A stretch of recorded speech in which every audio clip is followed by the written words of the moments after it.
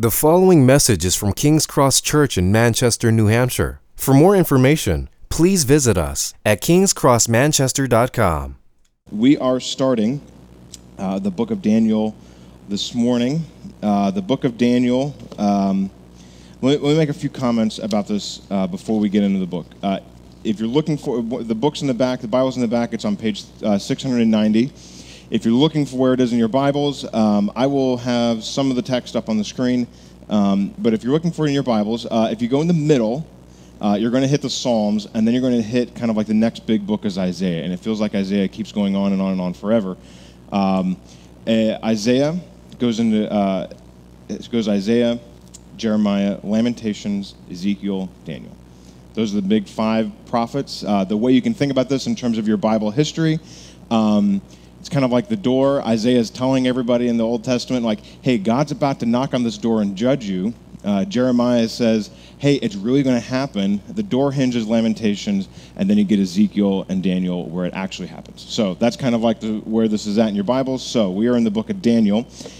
Daniel engages the part of God's history where he is sending his people out, and I swear I chose this book back in fall of 2019 to do. It engages a lot of cultural issues and engages a lot of political dynamics of our life in Jesus. I swear I did not choose this in response to anything going on today or anything going on in the last 2 weeks with the RNC and the DNC's convention speeches. I swear this is just God's providence for where we are in our life together.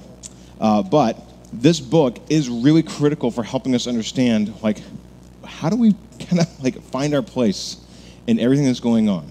And so what we're going to do is I'm going to read our passage as we move along, because we're going to take it chapter by chapter as we move through this, and they're long chapters to read. So we're just going to read them as we kind of work through the text together. So what I'm going to do is I'm going to pray, and then we're going to ask for God's help, and we're going to start looking at the book of Daniel together. So let's pray together and ask for God to lead us through this book together.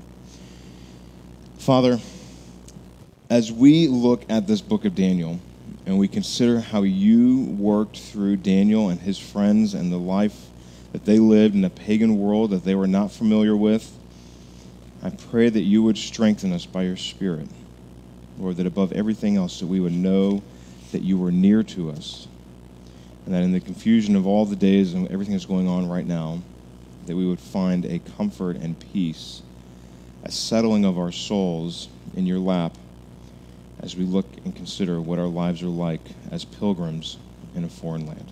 So it's in Jesus' name we pray. Amen. Usually when disasters strike, one of the first questions we ask is, how do we get here? That is how we respond to mundane things, right? How did we get here? Maybe there's like a project at work that you're trying to like post-mortem. This totally screwed up. How do we fix this? Or maybe you're like, for the 10 millionth time in my life, I for real cannot find the left sock, and how do we get here? Like, where is this hole in the vacuum space that all of my left socks go to? Or the more serious things, right? When divorce or addictions happen, we ask, how do we get here? What resulted in us getting to this disastrous moment in our lives? And that is a major aspect of how we kind of build a bridge to understanding why are we looking at this book that is situated in a land very far from here, in a context that's very different from ours, 2,600 years ago, a long time ago, right? I mean, we can barely kind of relate to ourselves in January of this year, right? We're all just kind of like, we're looking forward to summer vacations. How do we look back to a world that's 2,600 years ago and gain perspective for our lives today of how do we understand where we are? That is what was going on in the book of Daniel. There was a disaster that was happening. They were trying to figure out, how do we get here? And here's a little bit of how they got there. They had a puppet king that was set up by the beta bully of the time, Egypt. Egypt was like the beta males of the time. They were kind of like strong, but not quite as strong, and they kind of looked to Babylon to do the real muscle work. They had come in and conquered Israel. And then you got the alpha male, Babylon, coming in and saying, like, bro, we own you, and they took everything and walked out the door. So that's where the book of Daniel picks up, because the people of God were like, bro, they just walked out of the door with everything that we got, and now we got to live in this world that we know nothing about. God, where are you? How did we get here? That is what this book of Daniel is leading us to understand, that this book spans the whole of Daniel's life. That's why it bears his name, and that it helps us wrestle with the world of chaos under the God of peace. So, we are calling this whole series, can I go back just a slide? Sorry, I forgot what we're calling this series. The Pilgrim Life. By the way, Aaron designed this graphic for us. Like, Aaron's fantastic job. I'm like, bro, I want that on a shirt. The Pilgrim Life, living as God's people in a pagan land. We're calling this the Pilgrim Life because Daniel and his friends, the whole premise of this book is that they are not where they should be, and they are going to where they want to be. That's what a pilgrim is. Like, when we think of the word pilgrim, I just have to kind of like pull back a little bit of the wrapping on when we think of it as an American term. When we think of pilgrims, like the pilgrims who came from England to America, and they set up what eventually became the 13 colonies, et cetera, et cetera. When we think of that term, we have that sort of association. Well, those pilgrims are actually like colonizers, right? They're coming in and taking over a land. Whereas the biblical term is more of a sojourner, right? Somebody who's walking through a place, they kind of camp out and they live there for a long time, and they live there to bless the place that they live, and they belong to those people for a long time or their whole lifetime, but they're actually not like originally from there. So like you have, for example, in Jeremiah 29:7, this is again before God's judgment lands on Israel, but seek the welfare of the city where I have sent you into exile, right? That phrase, sent you into exile, that's where we're kind of pulling up this term, pilgrim. Somebody who is sent into exile. God has sent them there, and pray to the Lord on its behalf for its welfare, where you will find, for in its welfare you will find your welfare. Sorry, I was getting a little tongue-tied there. That is the idea of pilgrim as we get into the book of Daniel. How does Daniel and his friends, that's just how we're going to kind of use this phrase for rather than reciting all four of their names, Daniel and his friends, how do they live in Babylon, this foreign land, in such a way that they feel not only at home, but foreign at the same time? How do they live with those people so that they are among them, they belong to them, they've got their social security number alongside them, and they bless the place where they live? Right? That is why we're calling this whole series the Pilgrim Life. And this is why we're beginning here with the Pilgrim Life begins as what we're going to find in Daniel 1, as Daniel helps us live as God's people in a land that's not our home.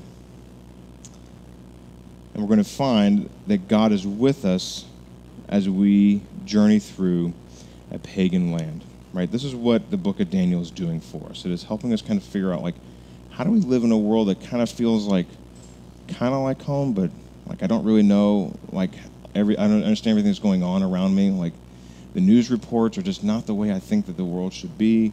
My family dynamics are not the way that I think they should be. My marriage dynamics, if I'm married, are not the way I should be. Like there's like a tension, that tension of the way they are, the way they should be. That's the pilgrim's journey that we're working through in the book of Daniel. So, one thing just to make a quick note here, I don't want to skip past this. Daniel is a prophet, and the way just as like an introductory comment about the book, and then we're getting into chapter 1. Prophets function. They don't like when we think about prophets, we think of kind of like, man, what was that? Who was that woman that did like all the infomercials in the 90s that like did like all like the read your future stuff? You know what I'm talking about? She was like super famous for like. You guys obviously didn't watch TV at 11 o'clock at night. You guys were like good kids, went to bed like 9 o'clock when you're supposed to. Do what? Yes, Miss Cleo. We treat the prophets like Miss Cleo, who's going to tell us the future about everything that's going to happen. What the prophets do is they read the world through stories and pictures, and they help us find our place in them. Now, sometimes those relate to the future in kind of general senses. But so the book of Daniel, right, you see this in verse 17. We're going to get to this eventually, but you see this in verse 17. As these four youths, God gave them learning and skill in all literature and wisdom, and Daniel had understanding in all visions and dreams.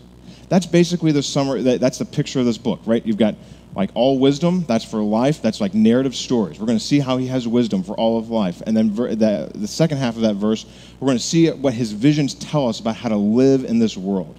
So as we kind of like work through the book of Daniel, we're going to see kind of the veneer of the world kind of rubbed off a little bit and see here's how we live as people in this tension of the life now and move towards our home with Jesus. So, is everybody track with me? I know there's kind of like a lot to get into, but main point for chapter 1. We're going to hit this, and then we're going to jump right into verse 1. This is the main point. Know that God is with you in your pilgrim life. Right? We're going to unpack that as we get into the first few verses. But know that wherever you are today, whatever the mess of 2020 has going on for you, whatever's going on, know that God is with you in your pilgrim life. This tension of where things are and where they should be, that tension that we are not there yet, know that God is with you in the midst of that. And so what is going to define what that looks like? What do God's pilgrims look like? If you're a pilgrim, if you're following Jesus, or you want to follow Jesus, here's what that means. What is God's pilgrim? What does it mean to be God's pilgrim? It means that you're going to be sent, strengthened, and supplied. That's what we're going to look at through this passage. So God's pilgrims are sent. That's what we're going to look at here. Verse 1 through 7, pilgrims are sent. All right, so just a little bit of background. There's going to be verses 1 through 7. Let me read these for us, and then we will kind of dive into some of the background. In the 3rd year of the reign of Jehoiakim, king of Judah, Nebuchadnezzar, king of Babylon, came to Jerusalem and besieged it. Right, it's a big war term. Took it over. The Lord gave Jehoiakim, king of Judah, into his hand with some of the vessels of the house of God. Right, took his furniture, brought them to the land of Shinar, to the house of his God, and placed these vessels in the treasury of his God. Then the king commanded Ashpenaz, sorry, I always stumble over that word, his chief eunuch, to bring some of the people of Israel, both of the royal family and of the nobility, youths without blemish, of good appearance, and skillful in all wisdom, endowed with knowledge, understanding, learning, and competent to stand in the king's palace, and to teach them the literature and language of the Chaldeans. The king assigned them a daily portion of the food that the king ate, and of the wine that he drank.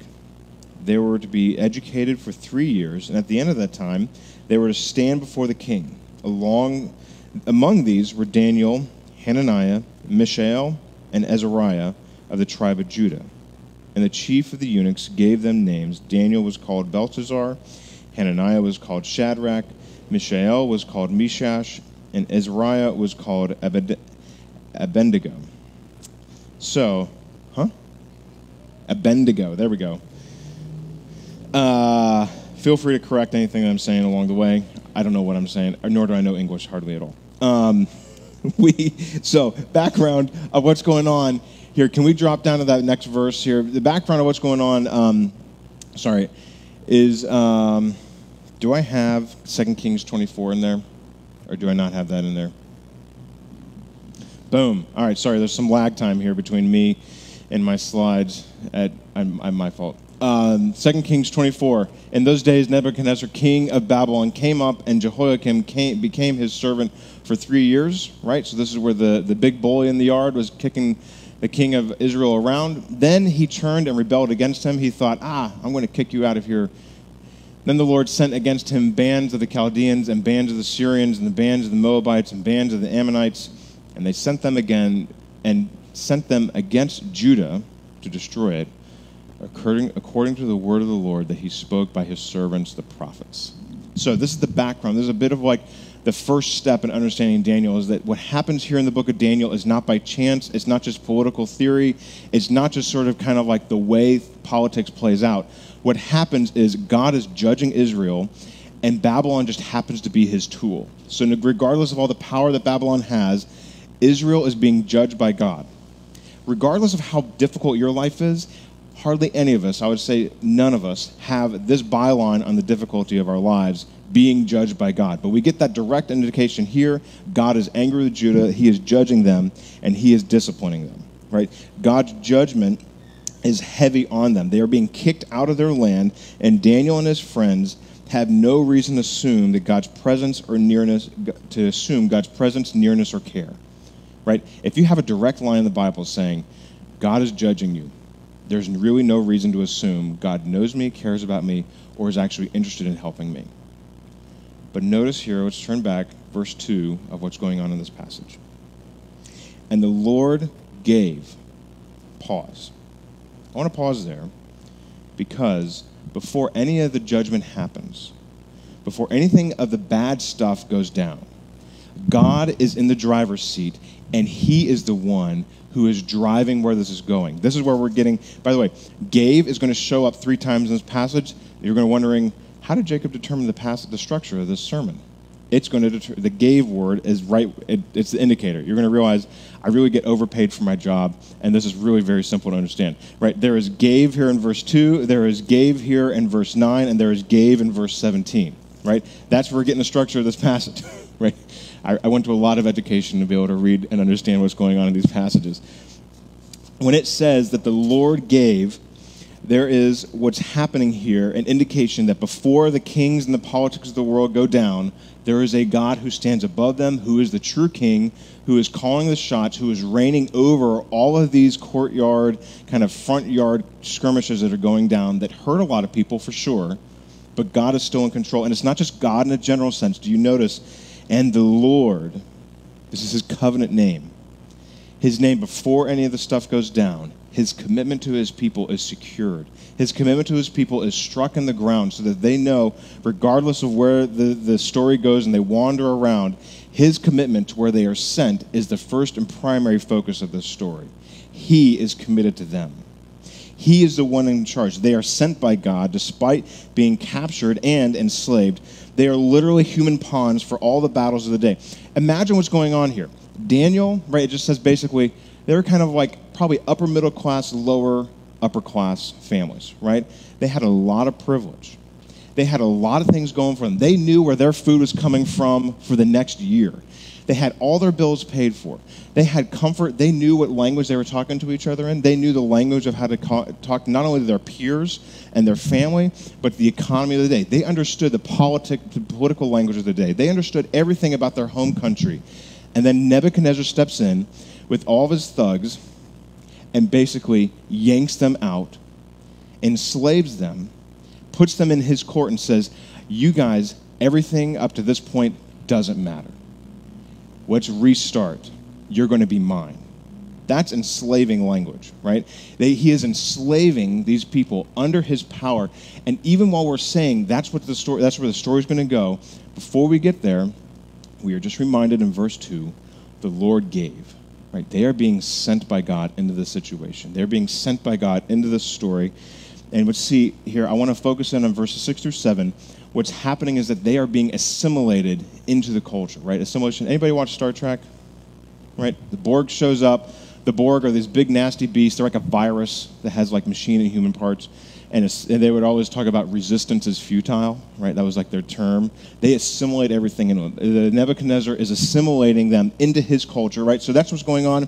Verses 3 to 6, right, when it talks about, right, they were given all this food. They were given all this education, right? They were being retaught how to think. They were being retaught how to live. And then here we're going to focus in on verses 6 to 7. They were being retaught how to identify. Right, they were being assimilated here. Verse 6 to 7. Among these were Daniel, Hananiah, Mishael, and Azariah of the tribe of Judah.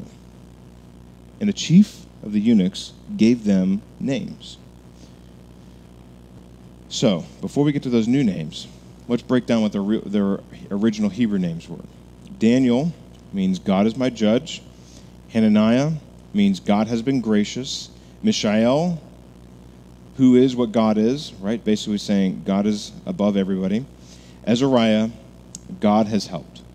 They have, it's no mistake that all 4 of these guys have very God-centered names. Their identity is God-centered. Their identity is focused and it gravitates around who God is for them. Now, verse 7. Daniel, he called Belshazzar. Belshazzar is basically breaks down into Bel, right? That's a Babylonian deity. Belteshazzar, protect his life.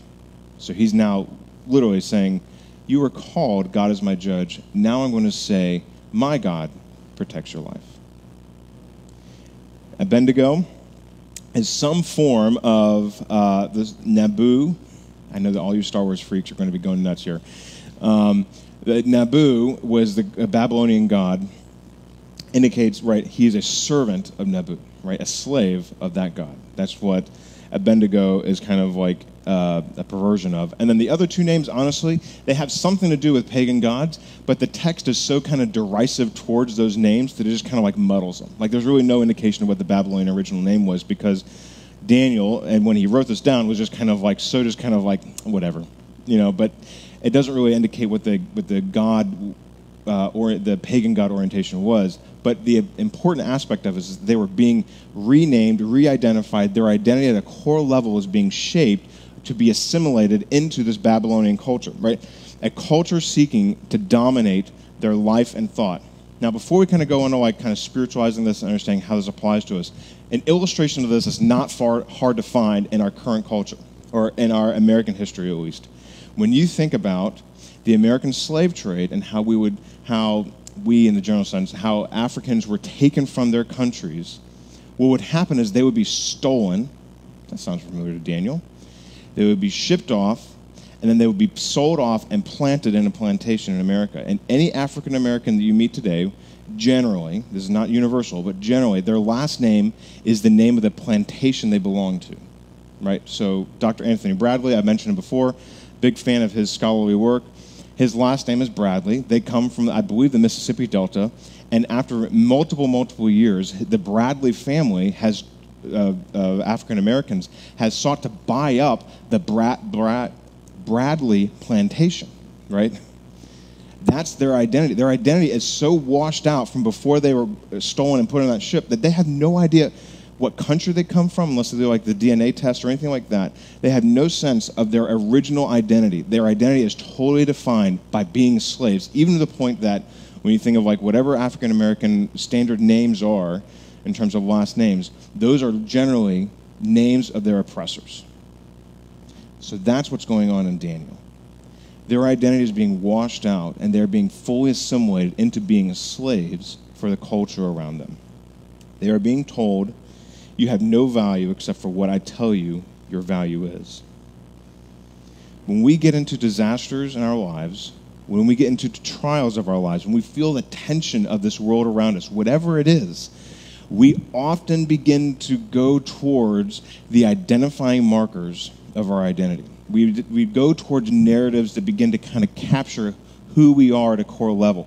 We begin to say, I deserve this disaster because it's all I'm worth. We begin to feel these sort of identity markers that we are enslaved to the pagan culture around us, whatever that may be. It may be something as simple as, I'm a failure of a mother. It may be something as, I am good for nothing at my job. It may be something as simple as, I cannot even barely pay my bills. I am poor. These identity markers, these things that we begin to feel from the distress of our lives, from the tension of our lives, these become the primary orientation of our identities. And yet, Daniel is showing us that at the beginning of this story, wherever you find yourselves in the tension of this life, verse 2, the Lord gave. He has sent you. That's not to say that God made you to be abused or anything like that, but God has sent you. His identity marker, his name for you is more essential, more true than whatever sort of circumstantial nature of our identities could be, right? Daniel and his friends, by writing down their original Hebrew names, they are pushing back against fully being assimilated into the pagan culture they're in. They are saying they feel this gospel power of knowing their identity. I am who my God says I am. I'm not who you say I am. They are pushing back against whatever the narratives of their culture are trying to pull them into, right? We can call things simply as, maybe you feel like at a core level you are inconvenient to other people. I am an inconvenient existence in the world of people around me.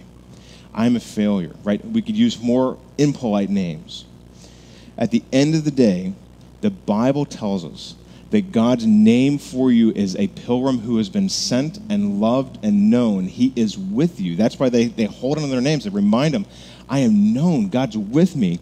They are treasured by this God. The Bible itself ends with this very situation happening where you and I are given a specific name that only God knows, right? Let's throw up Revelation here. Revelation 2:17, similar to this story. They are in a pilgrim context. He who has an ear to hear, let him hear what the Spirit says to the churches. To the one who conquers, I will give some of the hidden manna, right? To the one who walks through this life and lives faithfully, who is known by God and treasures him, I will give him a white stone with a name written on the stone, a pure name, right? A pure birth certificate, a pure identity, with a name that no one knows except the one who receives it. There's a name for your pilgrimage. There is a name that you have right now that God is writing down on his new birth certificate for you in heaven that only he knows, and he will delight in showing you what your true name is at the end of the story. Right? Before we get all caught up into how do we live in this culture, we need to remember that at the very beginning of this, we are sent by a God into the tensions of this life so that we can enjoy his faithfulness to us because we are his and not this world's. Which means he has a name for you that only you get. I had trouble naming 4 kids. Billions and billions of believers that he has a unique name for you and for everybody else who responds to Christ. There is a name that tells them a story. Pilgrim whoever. Pilgrim John, Pilgrim Carrie Lynn, Pilgrim Adam, Pilgrim Jamie, Pilgrim Hannah, everybody in the name Pilgrim so-and-so, known and sent by God himself. So before we get too far into the story, let's remember that God knows who you are, and he has sent you in this pilgrim life. We're going to move on to the next section. You guys cool? We're all buckled in? We've got a little bit further to go. Might be a little bit of a longer sermon. I apologize to Bishop Pickney. We're okay? All right. Verses 8 to 16. Pilgrims, they are both sent, and they are then strengthened. We're going to pick up here in verse 8. But Daniel resolved, right? This is Daniel. Remember his Hebrew name. Whenever you read the Hebrew name of Daniel, just remember, he tolerated his pagan name, but who was he truly before God? His identity is one who is centered on God. But Daniel resolved that he would not defile himself with the king's food or with the wine that he drank. Therefore, he asked the chief of the eunuchs to allow him not to defile himself. And God gave Daniel favor and compassion, right? Notice that word again, gave compassion in the sight of the chief and the eunuchs. And the chief of the eunuchs said to Daniel, I fear the Lord my king, who assigned your food and your drink. For why should he see that you are in worse condition than the eunuchs who are of your own age? Of the youths who are of your own age. So you would endanger my head with the king. Then Daniel said to the steward, with the chief of the eunuchs who had been assigned over Daniel, Hananiah, Mishael, and Azariah, right, again they're Hebrew names, test yourselves for 10 days. Let us be given vegetables to eat and water to drink. Then let our appearance and the appearance of the youths who eat with the king's food be observed by you, and deal with your servants according to what you see. So he listened to them in this manner and tested them for 10 days. At the end of the 10 days, it was seen that they were better in appearance and fatter in flesh than all the youths who ate the king's food. So the steward took away their food and the wine that they were to drink and gave them vegetables. So, first of all, we got a few questions going on here because we get all in the diet stuff, and I know all you diet freaks are going to be like, yeah, here we go. All right, so first of all, this is not, regardless of, what is it, Rick Warren, Daniel fast, anybody familiar with that? This isn't about that, right? This is kind of a bit of an arbitrary thing, and we're going to get into why it's a bit arbitrary. But just saying, all the folks are going to read this and be like, see, you shouldn't eat alcohol and meat. That's not the point of this passage, right? The point of this passage is, why are they refusing the meat and the wine? Let's focus more on the meat, but here's the deal. It wasn't necessarily to say, you know what, the meat is sacrificed to the idols, the vegetables are not. That's not true. Wine, meat, vegetables, all were sacrificed to the pagan gods. They were all blessed by the pagan priests, so it was all food that had been sacrificed to the gods of the day. So it wasn't necessarily to say we're having a religious difference here. What really is what's going on here is that there are two things. On the one hand, Daniel was choosing to resist full assimilation into the culture around him, and indicating that by the primary food that strengthens the body. So, in effect, there's kind of two things going on. Kind of like we were saying in point one. He was saying, there is a line here. I'm going to be a part of this culture, but up to a line. I'm going to be a part of this and bless you guys and benefit from this, but you don't get all of me. There's going to be a line here that I'm going to draw, and there's not entirely arbitrary, but there is somewhat of an arbitrary decision to say, the food that's going to strengthen you the most, right? You guys know I'm all about them proteins, right? I love them proteins. I love them steaks and chickens and sausages and bacon, right? I'm all about the protein. Protein's where you get most of your strength from. And if you're a vegan or a vegetarian, you got to do some serious karate to get some good protein in your life, right? With all them beans and all that stuff, right? So he's focusing in on the main thing that strengthens the body and says, no, God's going to be my strength. I'm going to rest in God's strength for me, and that's where the line's going to be. So what I want to do here, do I have like 5 minutes to kind of do like a little bit of like a parentheses thing here? Are you guys cool with that? Okay. 5 minutes to do a little parentheses thing. I'm getting permission from the congregation. I've been told to do this now. We want to focus in on this aspect of the passage because what Daniel is doing in this little seed form of saying, I'm going to be a part of this culture, but I'm going to draw a line here, is he is beginning to live out for us a way in which we can relate to the culture around us, but still remain in our Christian identity, right? This is what we might call Christ and culture dynamics. How do we live as Christians in a world around us that is not a Christian culture, right? Frankly, that is never going to be a Christian culture till we get to heaven, and then it's going to be a Jesus culture, primarily about Jesus, and not necessarily about you and me. So, how do we live in this world around us as a Christ and culture dynamics, and that this affects how we vote, this affects how we think about the culture around us, this affects how we think about number of decisions in our life, the culture stuff in our lives. This is what you might call Christ and culture, and this passage helps us to become self-aware of our relationship to the culture around us. So, I just want to point out, Daniel resolved that he would not defile himself, right? He draws a line. Therefore, he asked the chief priests and eunuchs to allow him not to defile himself, and God gave favor and compassion in the sight of the chief of the eunuchs. Then jump down to verse 12. Daniel says, test your servants for 10 days. Let us be given vegetables to eat and drink, in water to drink. What he's showing for us here and how he's living is he's drawing a line, but he's graciously drawing a line. He's saying, look, I don't want to get you killed for your job, for what you're supposed to do. But I just can't do this all the way. I can't go all the way this full assimilation. So there's got to be a line of how we think about this. So here's what I'm going to do. I want to throw out a big term, and we're going to break this down. This is still in that 5 minute. I got 5 minutes. I'm clocking myself, guys. Can we throw up the next slide here? Richard Niebuhr, he wrote a book in 1951 called Christ and Culture, and in that book, he listed out 5 different ways in which Christians over time have related to culture. As Christians, how they related to this line of where do you draw the line and how do you relate to the culture around you. He listed out 5 different ways, and what I want to do is just kind of cover them briefly, because we'll talk about these as we kind of go through the rest of the book. He talked about these, and he did them in such a way where I'm going to have to hold myself in to not give you live examples of these things, all right? So if you want names and dates and things like that, talk to me offline and don't record the conversation, all right? So here's what we're going to do. First thing that he talks about is Christ against culture, right? So this is how you would describe this, right? That line, Christ against culture, it's a hard line. It's a wall. There's nobody going against it. We are against the culture. Loyalty to Christ and the church entails a rejection of the culture and society. So you find this largely in kind of what you might call like strongly fundamentalist context, right? Where it's very much, we don't do what they do.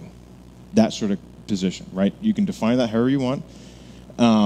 Christ of culture, there is a lack of tension, right? Basically it says Christ and culture, same thing. Lack of tension between the church and the world, since Jesus is the full fulfiller of society's hopes and aspirations. So you see this kind of broadly. Again, we're kind of painting with like, what is that art where you just kind of like throw the bucket of paint against the wall? You know what I'm talking about? You art nerds, you know what I'm talking about? Like, so Christ and culture, like, you might see this in like liberal Protestantism, right? So you might see this in more like mainline denominations where basically whatever the agenda of the culture is, that's the agenda of the church, and there's really no difference except for a little bit of some Jesus language sprinkled in, right? That's very broad brush strokes. Christ above culture. This is kind of like the third main category, and the next 2 are pretty kind of subcategories of this. Christ above culture. We do not choose between Christ and the culture. We rely on both Christ and culture as God uses the best elements of culture to give people what they cannot achieve on their own. So there is a harmony, and yet there is a priority of Christ over the culture, right? We do not choose between Christ and culture, we rely on both. So there is a sense in which we want to speak the culture's language, we want to live kind of normally in the culture, but then understanding that there is a priority of Christ over the culture, and Christ will correct the culture. So we're going to go to the next two terms. So the one way you can do that is Christ and culture and paradox, right? I'm not sure why I bolded dualistic, but that was my fault. There is a dualistic kind of version of Christ above culture where it's like a yin and yang thing, where it's like Christ is above culture and never will the two meet, right? We speak the culture's language, but Christ is above, and never will culture really be transformed by Christ. They're always in tension to each other, right? So faith and unbelief are polar opposite worlds that cannot merge. Christ and culture are pulling us one way or the other. Just to give one example, because this guy's long since dead, Martin Luther would have kind of been one of these guys. Christ and culture and paradox, right? There's always belief and unbelief, always pulling at each other. Fifth one, sorry, I know how to count. Christ transforming culture. All of culture is under the judgment of God, yet culture is always under God's sovereign redemptive rule in Jesus Christ. This emphasizes the goodness of creation, and the conversionist, so that's what this Christ in transforming culture, affirms what can be affirmed and seeks to transform what is corrupted by sin and selfishness. So it's kind of saying culture can be, Christ is above culture, but culture can be transformed to reflect more of the character and person of Jesus Christ. I don't want to delve too deeply. I'm getting to the edge. I got 4 minutes and 30 seconds, something like that, in my 5-minute discursus. This is how Christians, in the broad scope of Christian tradition, have understood and tried to apply even the things that we're seeing in Daniel. The reason I'm bringing this up is that we need to become self-aware of how we think about this. Some of you, as I'm reading this, are going to think, man, that part felt so familiar to me. I grew up in that tradition. Or if you just became a Christian, you have an inbound, like an inbred programming of how you're going to relate to this. Nobody comes to this whole story like as a blank slate. If you're just become a Christian, if you weren't raised in a Christian home, if you've been in a Christian home your whole life, there is some programming where you come to this like 5 things and you relate to one more than the other. And that's the reason we want to kind of bring that up here at the beginning of the story, is that Book of Daniel helps us to reckon with how do we understand Christian engagement with the world around us. And more fundamentally than any of those is that we are pilgrims who are strengthened by the God who is with us. You must draw a line somewhere for where your strength will come from God. You must draw a line in your life as to where you will say, God's my strength for this, not this aspect of life. Whether it's your job, whether it's your marriage, whether it's your parenting, whether it's your social media buzz and all that stuff, that will be your strength and you will die with it, or God will be your strength and you will live to be faithful in those things. That's what this passage is drawing us to. And can I just point this out real quick? Daniel is not a jerk about it. Verse 12, test your servants for 10 days. Let us be given vegetables to eat and water to drink. Then let our appearance and the appearance of the youths basically be compared, right? He's not like combative, right? He's not like trying to be like, you're trying to make me worship this false idol. He's gracious and deferential, but there's a line. We must be aware of this category. Where will you trust the power of Christ for you over the cultural tools of power, right? Whether it's social media, whether it's your job, whether it's your occupation or your parenting status, your marital status, you will use those cultural things for your strength, or you'll find your strength in Christ. I realize that's a broad category. What I would encourage you to do is take that question and unpack it in your small groups. Take that, say, okay, where is that? What was he talking about there? How do I find my strength in this area of my life versus Christ in my life right there? We cool with that? All right, we're going to finish up. Right, everybody? Like we're not. All right, we're good. I got the thumbs up from the bishop over here. Okay. For those who are at home, we are esteemed to have the bishop with us, the Bishop Pickney himself. But All right. Verses 17 to 21. Let's finish out this story. So, kind of reminding ourselves where we've been in all this. Daniel and his friends had been captured and enslaved and put in a context which was not their original story. They were put into a story that's in a pagan land where they must figure out how to live their identity under God in a context of people who don't care about God. They must do it in a way that they find their strength in God and not in the cultural tools of their day. And they did that by saying, we're not going to eat the meat from the table. We're going to find our strength in God. We're going to find our hope in this context in God himself and not in all the things that you're blessing us with. Now, how are we going to finish out the story? This story is going to end with seeing that pilgrims are supplied, right? It's not only strengthened for today, but they're going to be supplied for their lifetime as a pilgrim in those foreign lands. So, verse 17 to 21, as these 4 youths, God gave them learning and skill in all literature and wisdom, and Daniel had understanding in all visions and dreams. At the end of the time, when the king had commanded that they should be brought in, the chief and the eunuchs brought him before Nebuchadnezzar. Here we come back to Nebuchadnezzar. And the king spoke with them, and among all of them, none was found like Daniel, Hananiah, Mishael, and Azariah. Can we just again note, their Hebrew names, not their pagan names. Therefore they stood before the king. In every matter of wisdom and understanding about which the king inquired of them, he found them 10 times better than all the magicians and enchanters that were in all his kingdom. And Daniel was there until the first year of King Cyrus. You see, they did all these things and saying, drawing a line, saying no to the culture at this level, and yet benefiting from the culture, right? They benefited from they went to basically the Harvard and Yale of the day, right? God gave them learning and skill in all literature and wisdom. How do you do that? By way of these pagan teachers. He gave them all that knowledge through these people who did not acknowledge or love God, and yet they benefited from it in such a way that they totally, their ACT scores were, out the roof compared to all their contemporaries, right? Do you guys know what the ACT is? SAT up in the Northeast, right? Sorry.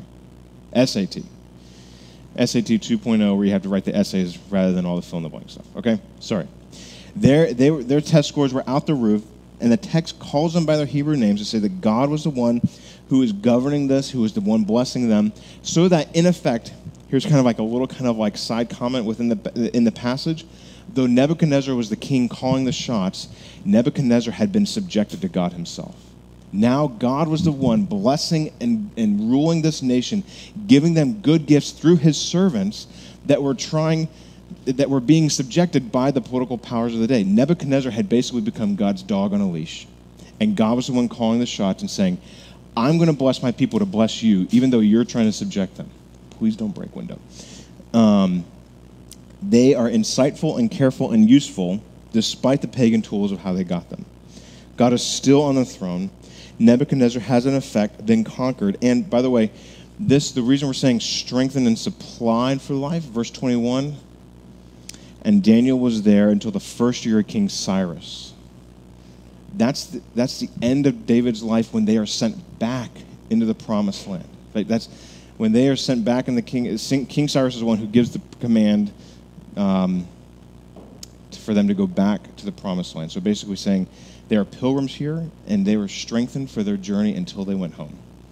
This is for you and for me. We are strengthened in our pilgrim life and our journey. Whatever the trials of this life come and how they hit us, we are strengthened for this life until we get home with Jesus, right? There is a story that goes through the pagan land and says all these things, God is going to supply everything that you need, right? It's not to say that you're going to be better than all your non-Christian friends or smarter than all your non-Christian friends, but you're going to be strengthened in a way so that you are blessing the people around you so that the city where you live is strengthened.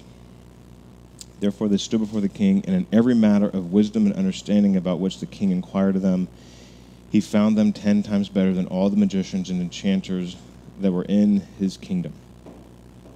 You can imagine that there is a great deal of tension in this relationship here. Here is the man who has destroyed your homeland. Here is the man who has probably killed your parents. Here's the man who has snatched you out of your homeland and enslaved you, even given you enslaved names in his house, to be taught and fed and bred so that you are his. He has sought to conquer you in every way. And yet they stood, strengthened and supplied by God's gifting and blessing before him, without any fear, with every intention to be a part of God's love for this pagan land. We end the story at chapter 1, I think, with John 16:33 in our minds. Whatever your distress, whatever the complications of your life are, wherever the tension that you feel is, Jesus says to this world over 2020, I have said these things to you, that in me you may have peace. In the world you will have tribulation, but take heart, I have overcome the world. The world may feel complicated, just like for Daniel and his friends. That's a complicated story, complicated relationship. But in the midst of that, that's not what's true about God. God's not complicated. God may do things and not tell you why he's doing them.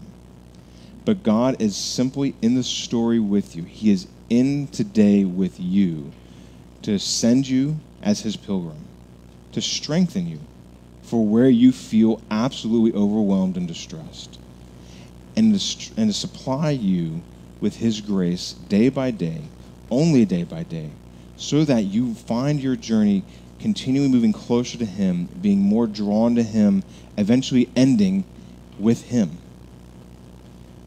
We are pilgrims, sent and strengthened and supplied. Do you today, maybe you feel that you just don't know who you are, that you need to revisit and be strengthened in his sending name over you, that you have been sent with his blessing upon you wherever you are. Maybe you feel your place and you feel just absolutely overwhelmed and you feel your desperate need for help. Let's pray for God to strengthen you. Maybe you feel at the end of your ropes and you wonder if you should keep going on. Let's pray for God's gracious supply of himself for you. That is how we find ourselves as pilgrims in a foreign land with a God who knows us, loves us, and is with us. Let's pray. Father, as we have worked through this passage and begun the story of Daniel, I pray that we would know that you are with us, that you have sent us, that you're strengthening us, that you have supplied for us. Would you meet us now as we worship at your table and sing your praises? In Jesus' name we pray. Amen. Thank you for listening to this message from King's Cross Church in Manchester, New Hampshire. Please feel free to share or distribute this content, but do not charge for it or alter the content in any way without permission. King's Cross Church exists to treasure, proclaim, and grow in the gospel of Jesus Christ. To find out more about King's Cross Church, please visit us at kingscrossmanchester.com.